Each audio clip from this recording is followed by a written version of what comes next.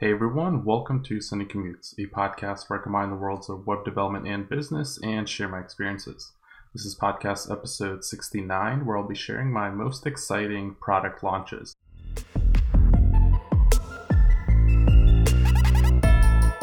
Now, Elon Musk was supposed to join me on this episode, and he definitely had some really exciting launches, but he did have to cancel at the last minute.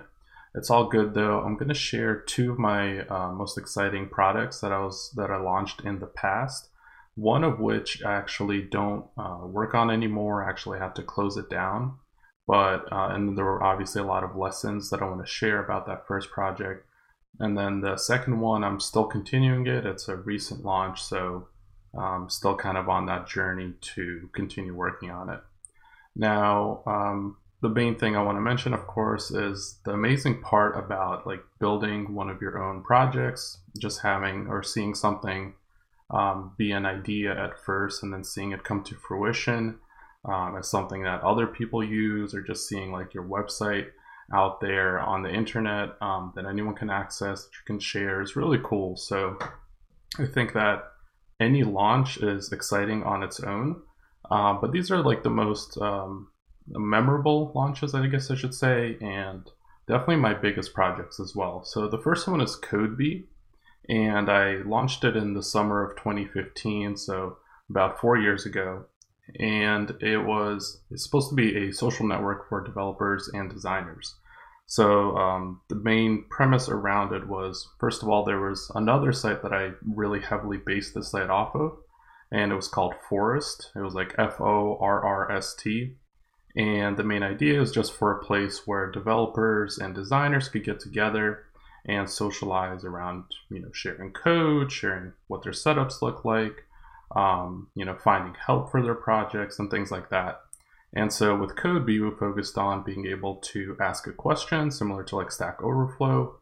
You could write a tutorial to share something like if you want to write a tutorial about using framework, or if you want to make a Photoshop tutorial, just things like that.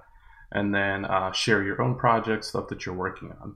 So I really enjoyed building this, and it was something that, I felt like was missing. There weren't really any competitors at the time. And the other cool thing about CodeBee was that I live streamed the entire development during that summer. So I was in college and I held like a 40-hour week job. So this was definitely something that was like a side hustle. I, would come home from work and I would work on CodeBee.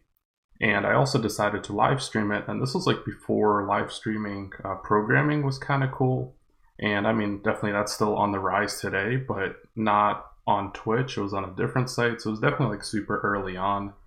And there was definitely a big community on that website. And so I live streamed. I had, recurring people that would come back to just watch me code. And that was actually their tagline, like watch people coding or something like that.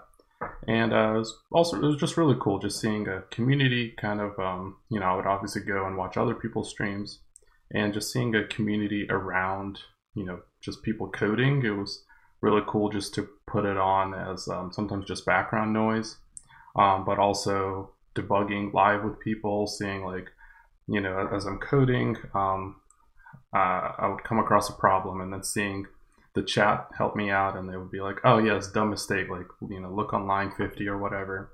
So that was really cool. Now this actually really helped out with launching CodeBee, because so this is actually how I ended up launching it. I worked until around 6 a.m. So I pretty much pulled an all-nighter to get this out.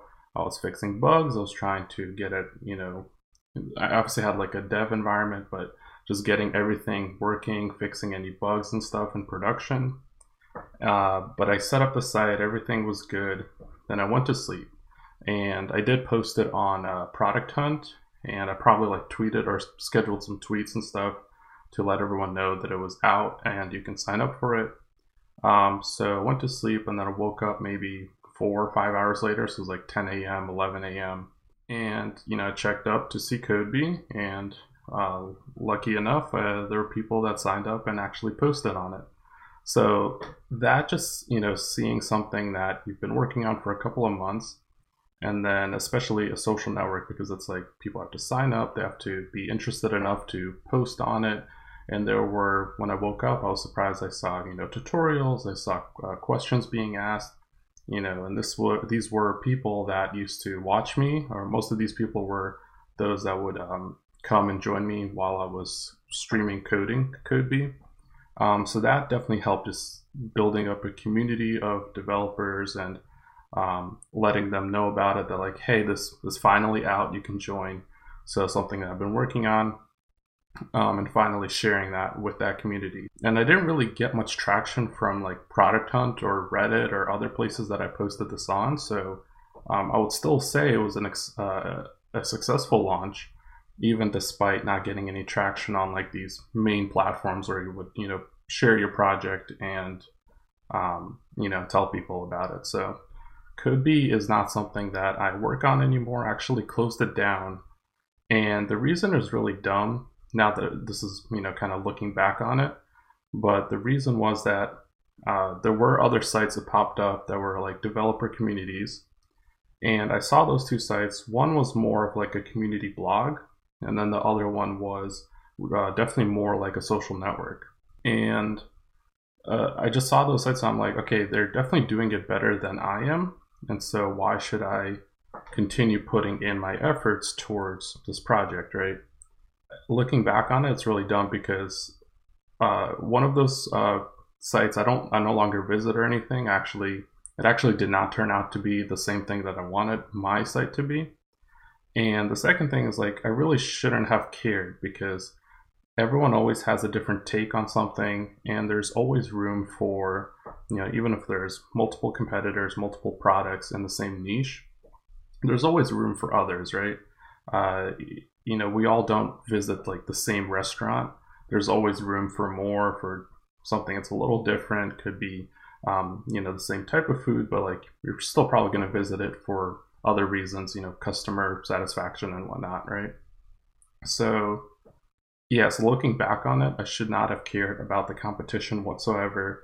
I should have just continued on it, with my vision for what I thought this social network would be. And also looking back on it, I think it definitely could have been really successful, especially if it was something that, not just from a development standpoint, but if I just continued to market it really well and share it with a bunch of different developers and designers and tweet at them and try to get in touch and, get them to post on it and stuff like that, I think could have really been successful. But, lessons learned, I might bring it back one day, but for now, and let's see, I think I closed it down around 2016, so maybe almost a year later. But I think I stopped getting active on it a couple months after I launched. So, that's that. That's a little unfortunate, but definitely a lot of lessons learned, and it was definitely an exciting launch. Now, the second project is something that I'm still continuing today, and it's called IronMic.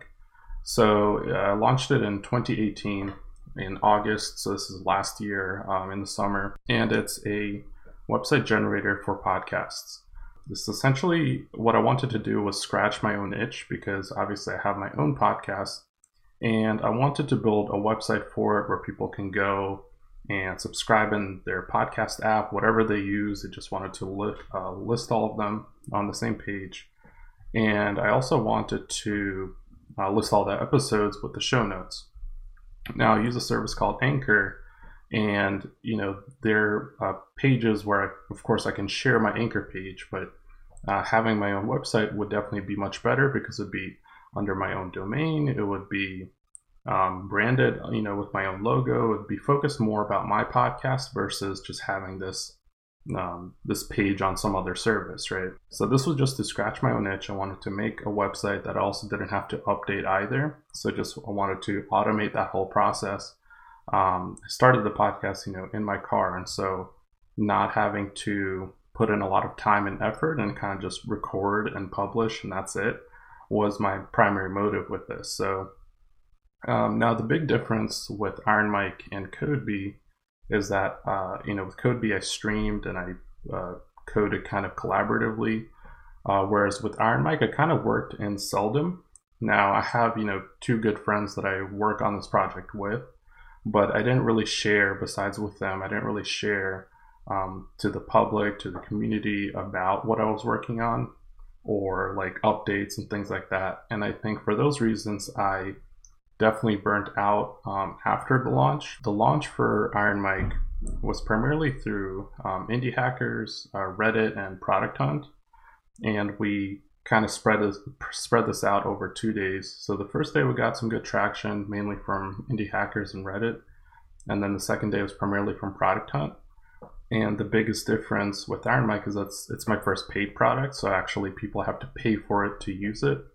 And that also means that, we got customers, so it's my first set of paid customers. And so not just only, having an idea in your head and then launching that idea to the public, but also having people pay for that is pretty insane to me. So, regardless of where this project is in the future, that on its own, just being my first like paid product with real customers, is pretty insane in my head. And yeah, so to me, the launch was like super successful, super exciting. And today I'm continuing that project, so I'm continuing to work on it. And the lesson that I learned from CodeBeat is that I don't care about the competition. No matter how many competitors enter the market, no matter how many similar products there are, I know that I have a vision that's different than everyone else, and I know if I can take the project to a certain level of success or not. So, there's no point in ending the project, especially since it's already useful, at least just to me. So, not only do I have customers, but at the very least, like, I'm my own customer. And so this is a project that is going to continue to be useful as long as I do this podcast. And there's also lessons that, of course, I learned from Iron Mike. So from that launch, because I worked in Seldom for like 3+ months, and I also put in a lot of effort with very few breaks, or at the very least for that last month, that forced me to burn out. I, kind of quit in terms of making updates. I would make some bug fixes, but for the most part, I didn't really, focus on like even content creation or any other smaller projects. I just kind of, quit cold turkey, continued to run it, but I didn't really push any updates or do a lot of like marketing stuff. So the big lesson with this project is that I should have done an initial launch that would be much closer to like a very core MVP product, and then make updates later on. So kind of just pace myself, but get something out the door first.